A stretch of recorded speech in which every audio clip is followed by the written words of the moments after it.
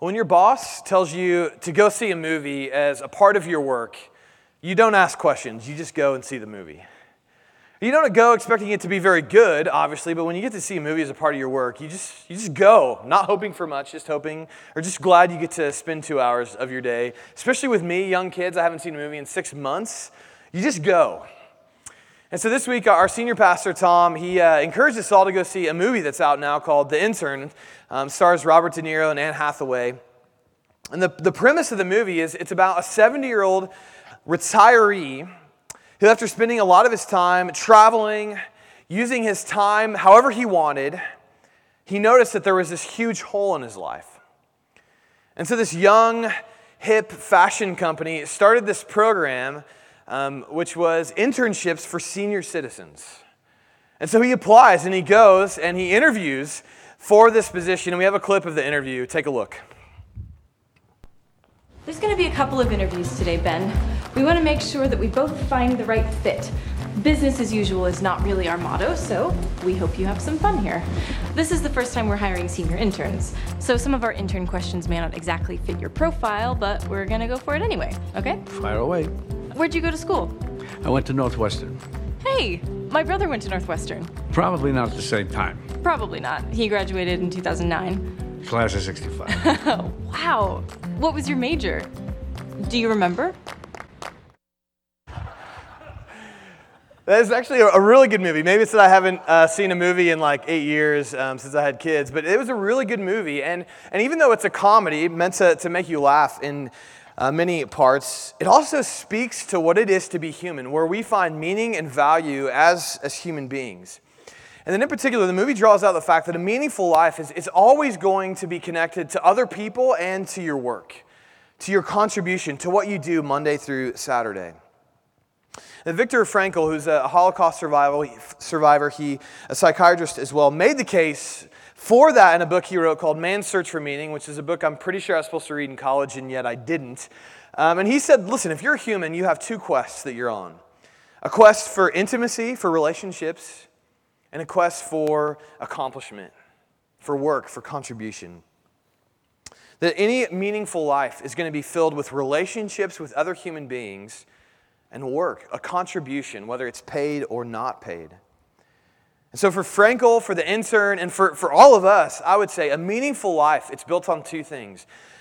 How you love others, how you are in relationship to others, a quest for intimacy, and a quest for work, for contribution, for accomplishment. Which raises the question, why? Why is it if I was to ask you, what gives you most meaning in your life? My guess is you would talk about other people, or you would talk about the best things you've done for others or to others in your life. You'd talk about your contribution or your relationships. Why is that? Why do we draw so much rich meaning in life from relationships and from work? Well, last week we started to answer that question a little bit in the story of the Good Samaritan as we've launched into this new series, Neighborly Love. And the basic point last week in the Good Samaritan story is that if you want to love your neighbor, well, you have to have compassion, you have to have capacity. To love your neighbor, you actually need to be able to help your neighbor, and that requires having a compassion, a love, a concern for your neighbor, as well as actually giftedness to go and help them make a difference in their life. And so we're asking the question over 6 weeks, how do you love your neighbor? What does that look like? How do we live into that as a church and as individuals? How is it that we love our neighbor? And I want us to take another step this morning. We talked about compassion, capacity last week, but what I want to say this morning is that living that life of love to your neighbor, of compassion and capacity, it's not an optional calling as a part of your life. It's not something where if you get to at some point, you should really think about that and do that with your life. What I want to say this morning is actually that's who you are as a human being. That you cannot have a meaningful life if you're not loving your neighbor through compassion and through building capacity to actually help your neighbor. That this is central to who you are as a human being. It's why you get such rich meaning and fulfillment out of others and your relationships to them and out of your accomplishments, the contributions you make to others and for others. And that's where you're going to find your meaning in your life. And so if you're a person of compassion and capacity, the reason you get meaning out of that is because it's who you are. That's what you were made to be. And if you're not doing those things, It's not just that you need to add things to your to-do list. It's actually, you're not being human. This is what you were made for. So what do I mean? Well, that's what Genesis 1 gets at. And what I want to do this morning is unpack Genesis 1 under three basic questions. One is why do we find such meaning from relationships? Why we need others for meaning? Why we need to contribute for meaning? And what we miss when we seek meaning. So we all want a meaningful life. We need others. We need to make a contribution, but we also miss something. And so let's press into Genesis 1 there. First, with why you and I need others. You and I, listen, we were created for others. And my guess is that's probably not a controversial statement. That whether you're a Christian or whether you're not, you probably agree with that, listen, we're created for relationship, for others.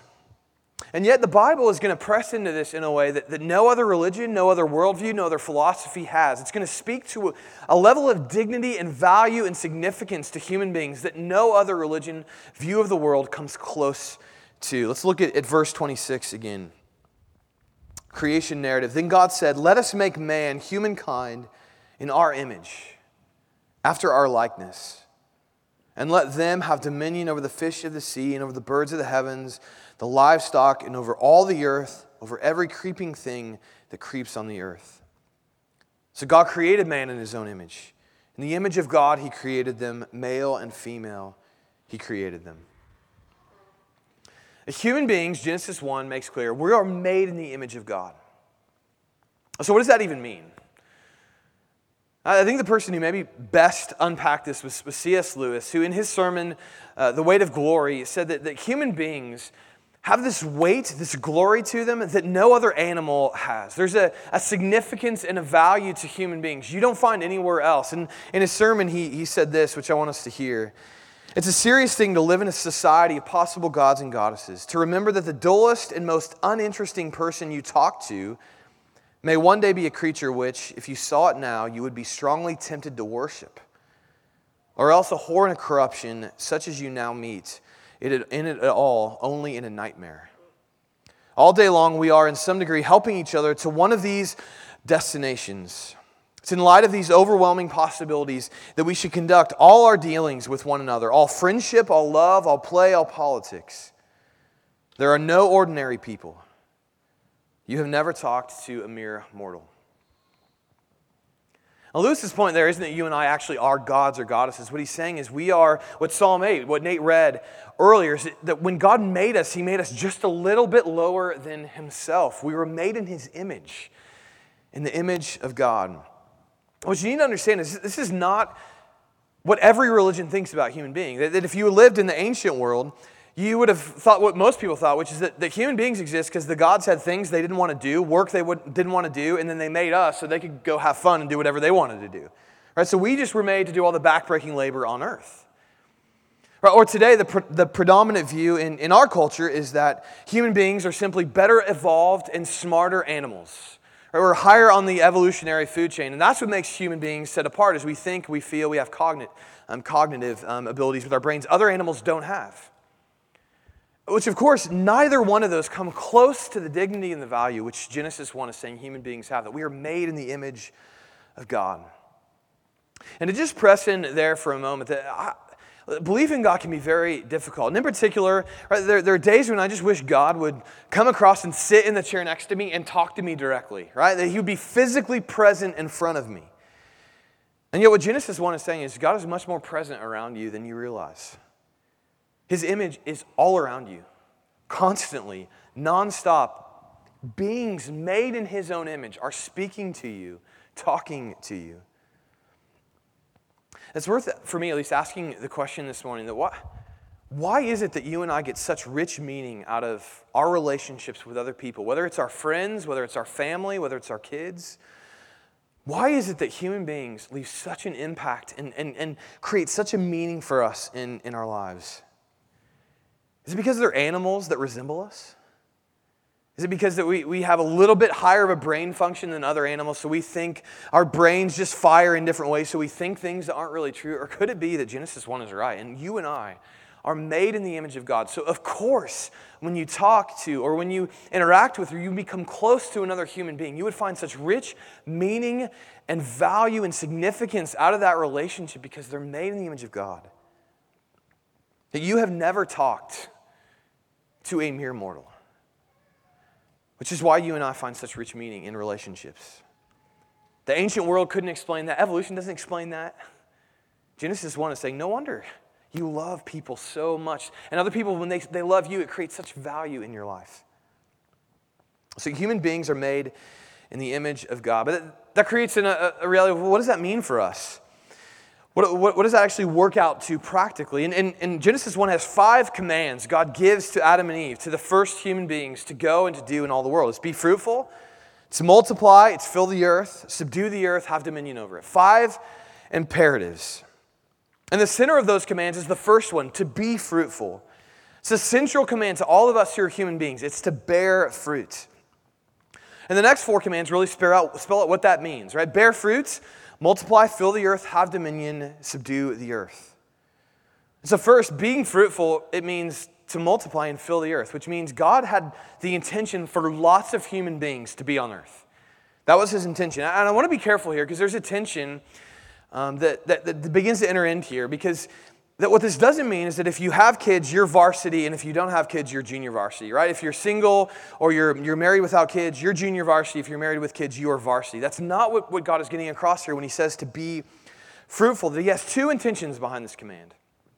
The first is God's intention for humanity is to collaborate.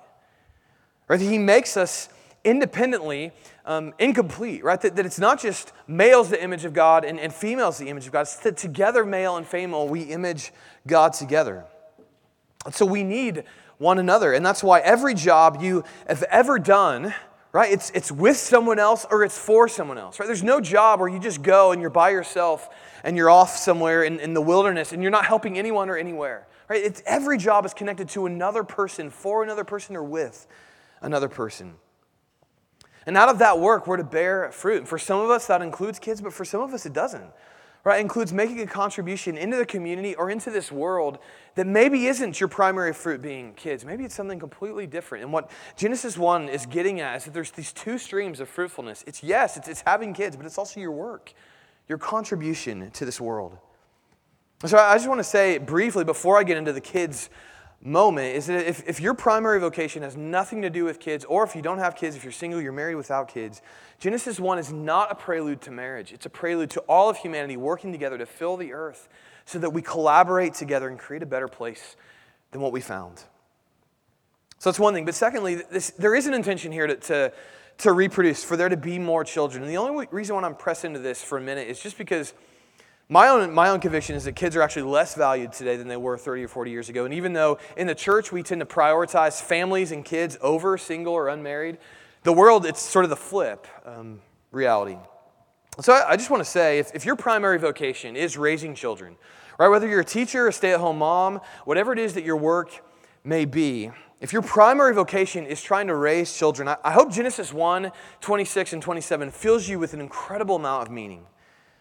Right, that Dr. Seuss understood Genesis 1 really well when he said a person is a person no matter how small. Right, no matter how tiny that person is, it's made in the image of God.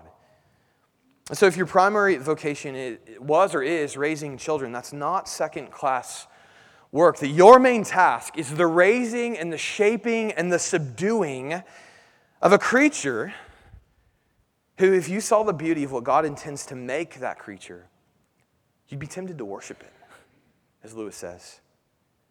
A being made in the image of God. You are not working with a mere mortal. It's dignifying, important work. That God wants the earth full of human beings. And so whether a part of that for your role is to raise those beings into adulthood and maturity, or whether it's to create a community where those adults and beings could flourish, your job is disconnected from kids. We're both called to be fruitful and fill the earth. And this point, that's why you find such meaning in your relationships, why you find such meaning with others.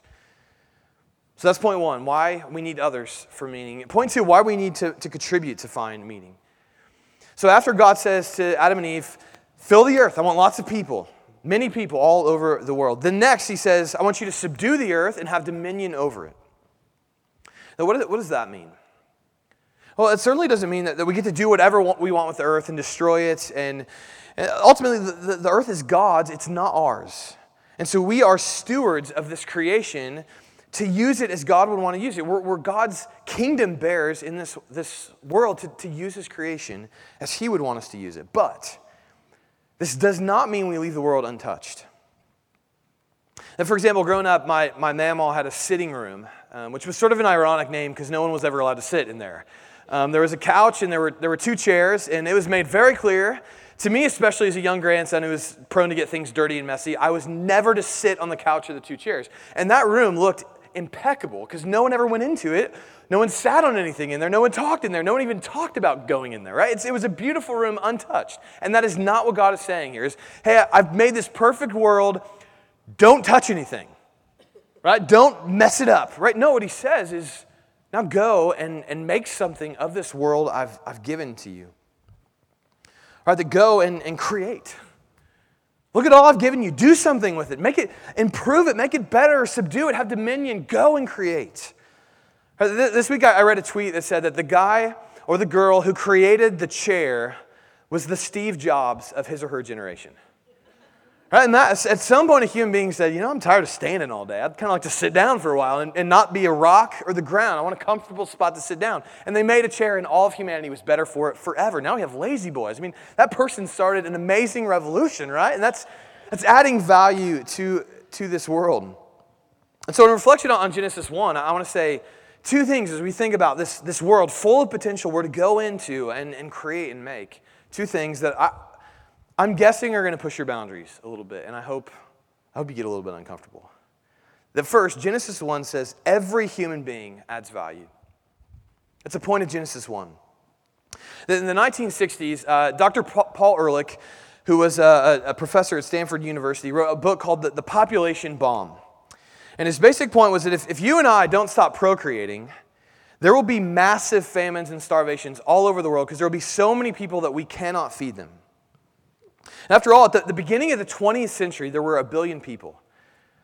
Right? So just a little over 100 years ago, 1 billion people. Today, there are over 7 billion people. But think about that. Our population increased 7 times in just 100 years. And his point was, listen, if the world's going to burn if you do that. We got to stop procreating. And he was so serious, he got a vasectomy himself. Didn't procreate himself because he believed what he was saying. So was he wrong? Yes, massively wrong. And while there's still famine and starvation today, any economist or anyone would tell you the reason for that is injustice and oppression and a lack of distribution. Not that we don't have enough food to feed people, it's that we have oppressive systems still not getting food to people who are hungry. And despite these problems existing, the economic growth in the last 100 years across the world has been incredibly staggering, mind-blowing. Let's take a look at this graph. That if you were to, so it starts in the year 1250. If you were to push that all the way to the beginning of time, what you would find is there was essentially no economic growth for the first thousands of years of human existence. And in the last 100 to 150 years, you see the economic growth in the world. People lifted out of poverty, both in our country and around the world. Massive economic growth. So that raises the question, what happened? My answer would be, economic ingenuity, new ideas. And the reason those things happened is because we added 6 billion human beings into the world. Human beings with ideas and creativity, new businesses, new thoughts to contribute and make the world better than how they found it. That every human being has fruit to offer into this world. And Dr. Ehrlich fundamentally misunderstood something completely unique to human nature. The second thing I want to say from Genesis 1, which may push your boundaries even a little further. So one, every human being adds value. Second, Genesis 1 is a call for us, all as human beings, to create wealth. What do I mean? Well, Dr. Ehrlich made the mistake of thinking human beings were essentially, we're just like animals. Right, so I remember growing up in Indianapolis, every 2 or 3 years, the mayor would have to call on all the hunters to come and shoot all the deer in the city and take them out, because the deer population would just, they'd get out of the places where people hunted them in Indiana, they'd run to the city, they'd overtake the city, and they'd make a mess of the ecosystem, right? Because they're animals, they just eat stuff, they don't care, they just make a mess of things. So more deer is not good, we have to shoot them, and then we have to eat them, right? And at least I have to eat them. And so they would give the licenses to hunt in the city because deers would make a mess of the ecosystem. And that's how a lot of people view human beings, right? The human beings, you just add more of them, it's more people eating from our system, it's more people taking, right? And what Genesis 1 says, no. These human beings are called into the world, made in the image of God, to create and to add value and to make the world better. That, in other words, there's not one giant pie you and I fight over, and depending on who gets more pie than others, then some people go hungry, some don't. What I think Genesis 1 would say is that actually human beings have this capacity to make the pie get bigger. And I think that's the economic story of the last 100 years. And listen, there are problems to that. We're going to have a sermon on injustice. That's in a couple weeks. Today we're living in Genesis 1 in the ideal world. So I want to speak to the ideal world a little bit this morning. And the reality is Genesis 1 presents human beings as ones who can go into the world, can subdue this creation, use it well to make things better for the world that adds value and creates wealth. Some real simple illustrations of this. And the Andy Crouch, a Christian author, puts it like this, is that the world has grapes in it. And human beings took grapes and made wine. Now, this was our senior pastor's illustration. If you have a problem with that illustration, you can go send your email to Tom Nelson, Tom N. Let's see. But his point is, grapes are good. Wine is, depending on your position, very good. Right? Or we have grain, we have wheat in the world. Right? And human beings take grain and wheat, and we make bread. Right? Grain and wheat, listen, those are good things. Bread is a very good thing.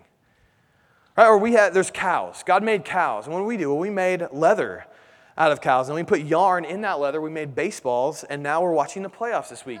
Right? Cows are good. Baseball's very good. Right? That's the point, is that God gives us this world full of potential and says, go and make something of it. Make it better than how you found it. We human beings are called to create wealth. And that's why we find such rich meaning in our contribution when it's meant the way that it's supposed to go. My guess is maybe you hear all this and you say, Tim, that's great, but 2 objections. One is, well, my work is frustrating, and I don't feel like the contribution I make means very much. I feel more like a machine than a human being God put in the world and said, turn me loose and go create. Or secondly, and this is an important one, and we're going to press more into this in a couple weeks.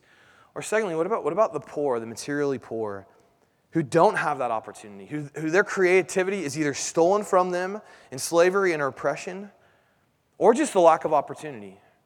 Right? Fewer open doors, fewer roads to go and to do these things. And that leads us to our last point. Frankl was right. And life of meaning is a life, one, that comes from others, our relationships. 2, from our contribution, from our accomplishments, from our work, whether it's paid or whether it's unpaid. But thirdly, we miss something when we seek after meaning. You and I, as we go after meaning in life, we tend to miss something. We tend to completely reject what's at the heart of Genesis 1. When I was in seminary, I worked at Starbucks primarily for 2 reasons.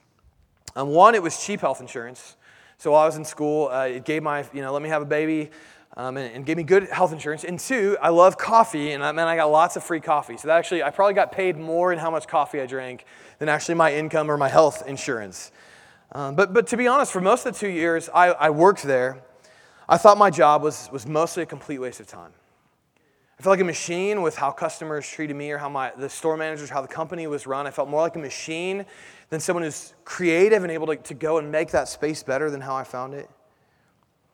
Also, I just didn't make very much money for how much time that I spent at work. It was frustrating from those 2 levels. And yet some customers that we encountered were incredible people. One in particular, her name was Peggy Ann. She was older. She had 2 grown daughters. All 3 were our regular customers. I saw all 3 every day I worked, if not more than once in a day when I worked. And when I first met Peggy Ann, I made the mistake of calling her Peggy. She reminded me very quickly her name is Peggy Ann. Both names.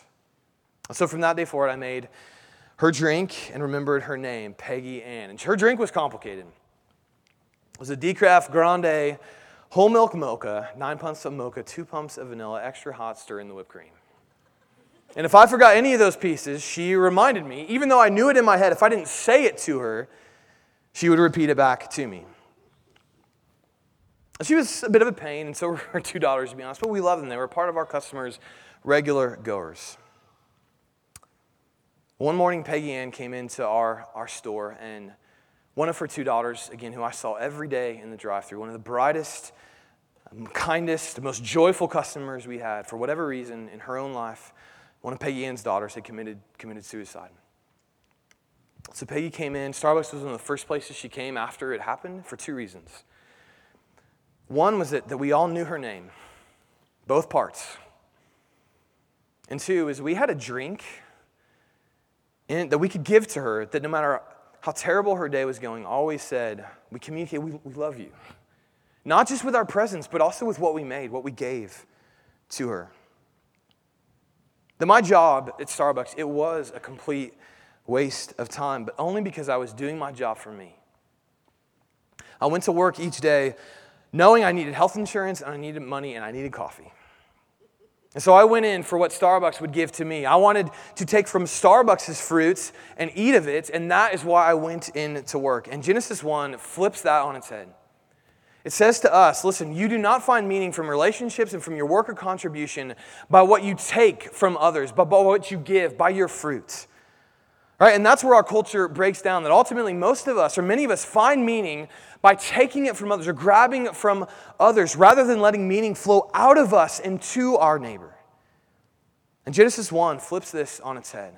It says you don't go to work just for a paycheck. You don't love your neighbor just so that you can be loved by them at some point. Genesis 1 flips all of it by its central command of saying, be fruitful. Which, why do trees bear fruit? The fruit that trees bear, that doesn't give the tree any nourishment, right? The fruit is for others. It's to produce fruit so that others can come and taste and be nourished and be strengthened. That the meaningful life is the fruitful life for others to improve the lives of others. And so the one question I want to ask all of us this morning is, what fruit are you producing? That when your neighbor comes to you, how's your fruit? Is it nourishing? Satisfying? Or is it bitter? Tasteless? That we are called to be trees that bear fruit that others could come and feast on our lives from meaning pouring out of us.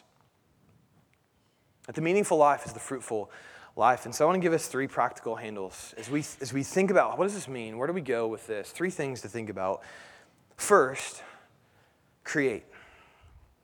That we were created to be creative. And your creativity may be the most beautiful way you can love your neighbor. And yet my fear here is that many of you will minimize your own creativity.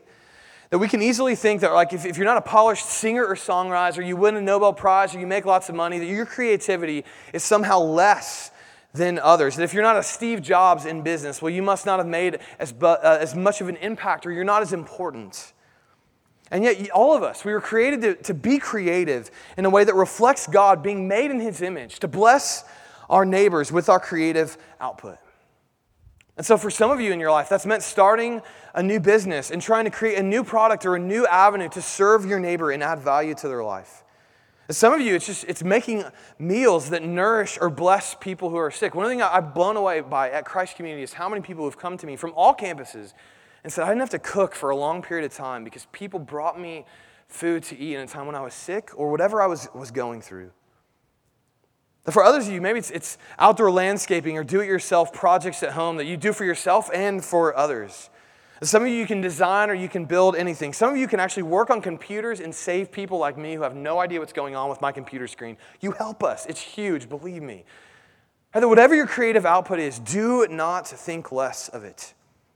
There's all kinds of ways to love your neighbor. So be creative and use the way God has gifted you in your creativity to love and serve your neighbor.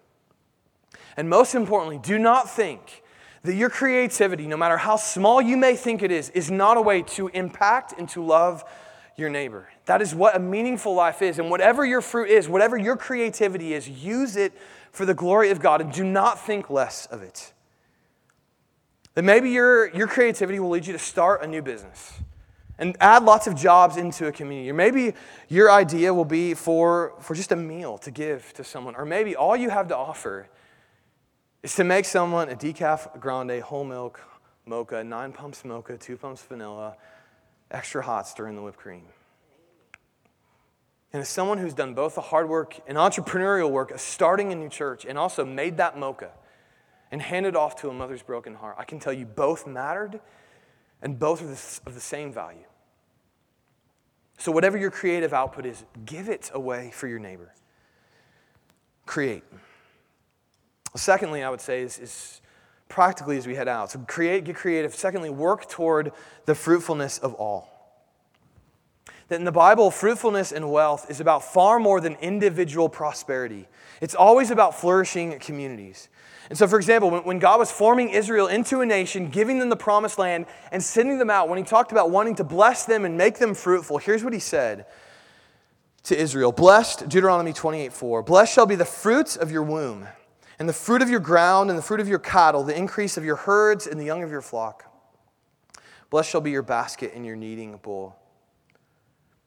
That God promises to bless their economic life. That was an agricultural community. So God's saying, I'm going to bless your businesses. I'm going to bless your work, bless your community. So there is flourishing for all. And this shouldn't surprise us because if every human being is made in the image of God, it means every human being has a contribution to make, a unique fruit to add into this world. And that's why we Christians should care deeply and fight incredibly hard against poverty and oppression and injustice more than anyone.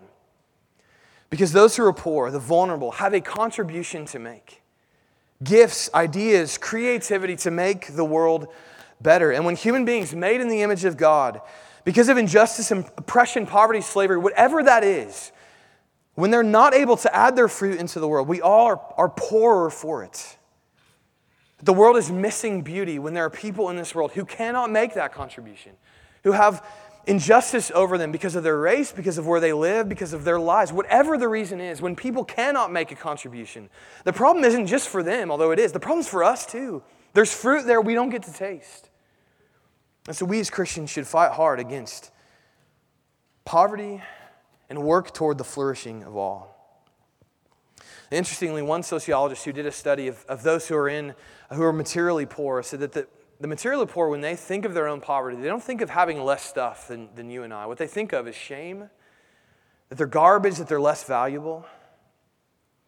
And that shouldn't surprise us in light of Genesis 1, should it? Because if we're made in the image of God to contribute to others, and we can't, we're missing humanness, who we are as human beings, not just a better life. We're missing who God made us to be. And so may you and I as Christians work for the flourishing of all. Just a real practical example.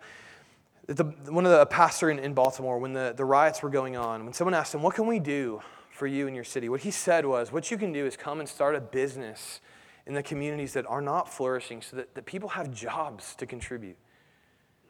That the poor, when they don't have a place to use their gifts and to bear their fruit, of course the society is going to break down.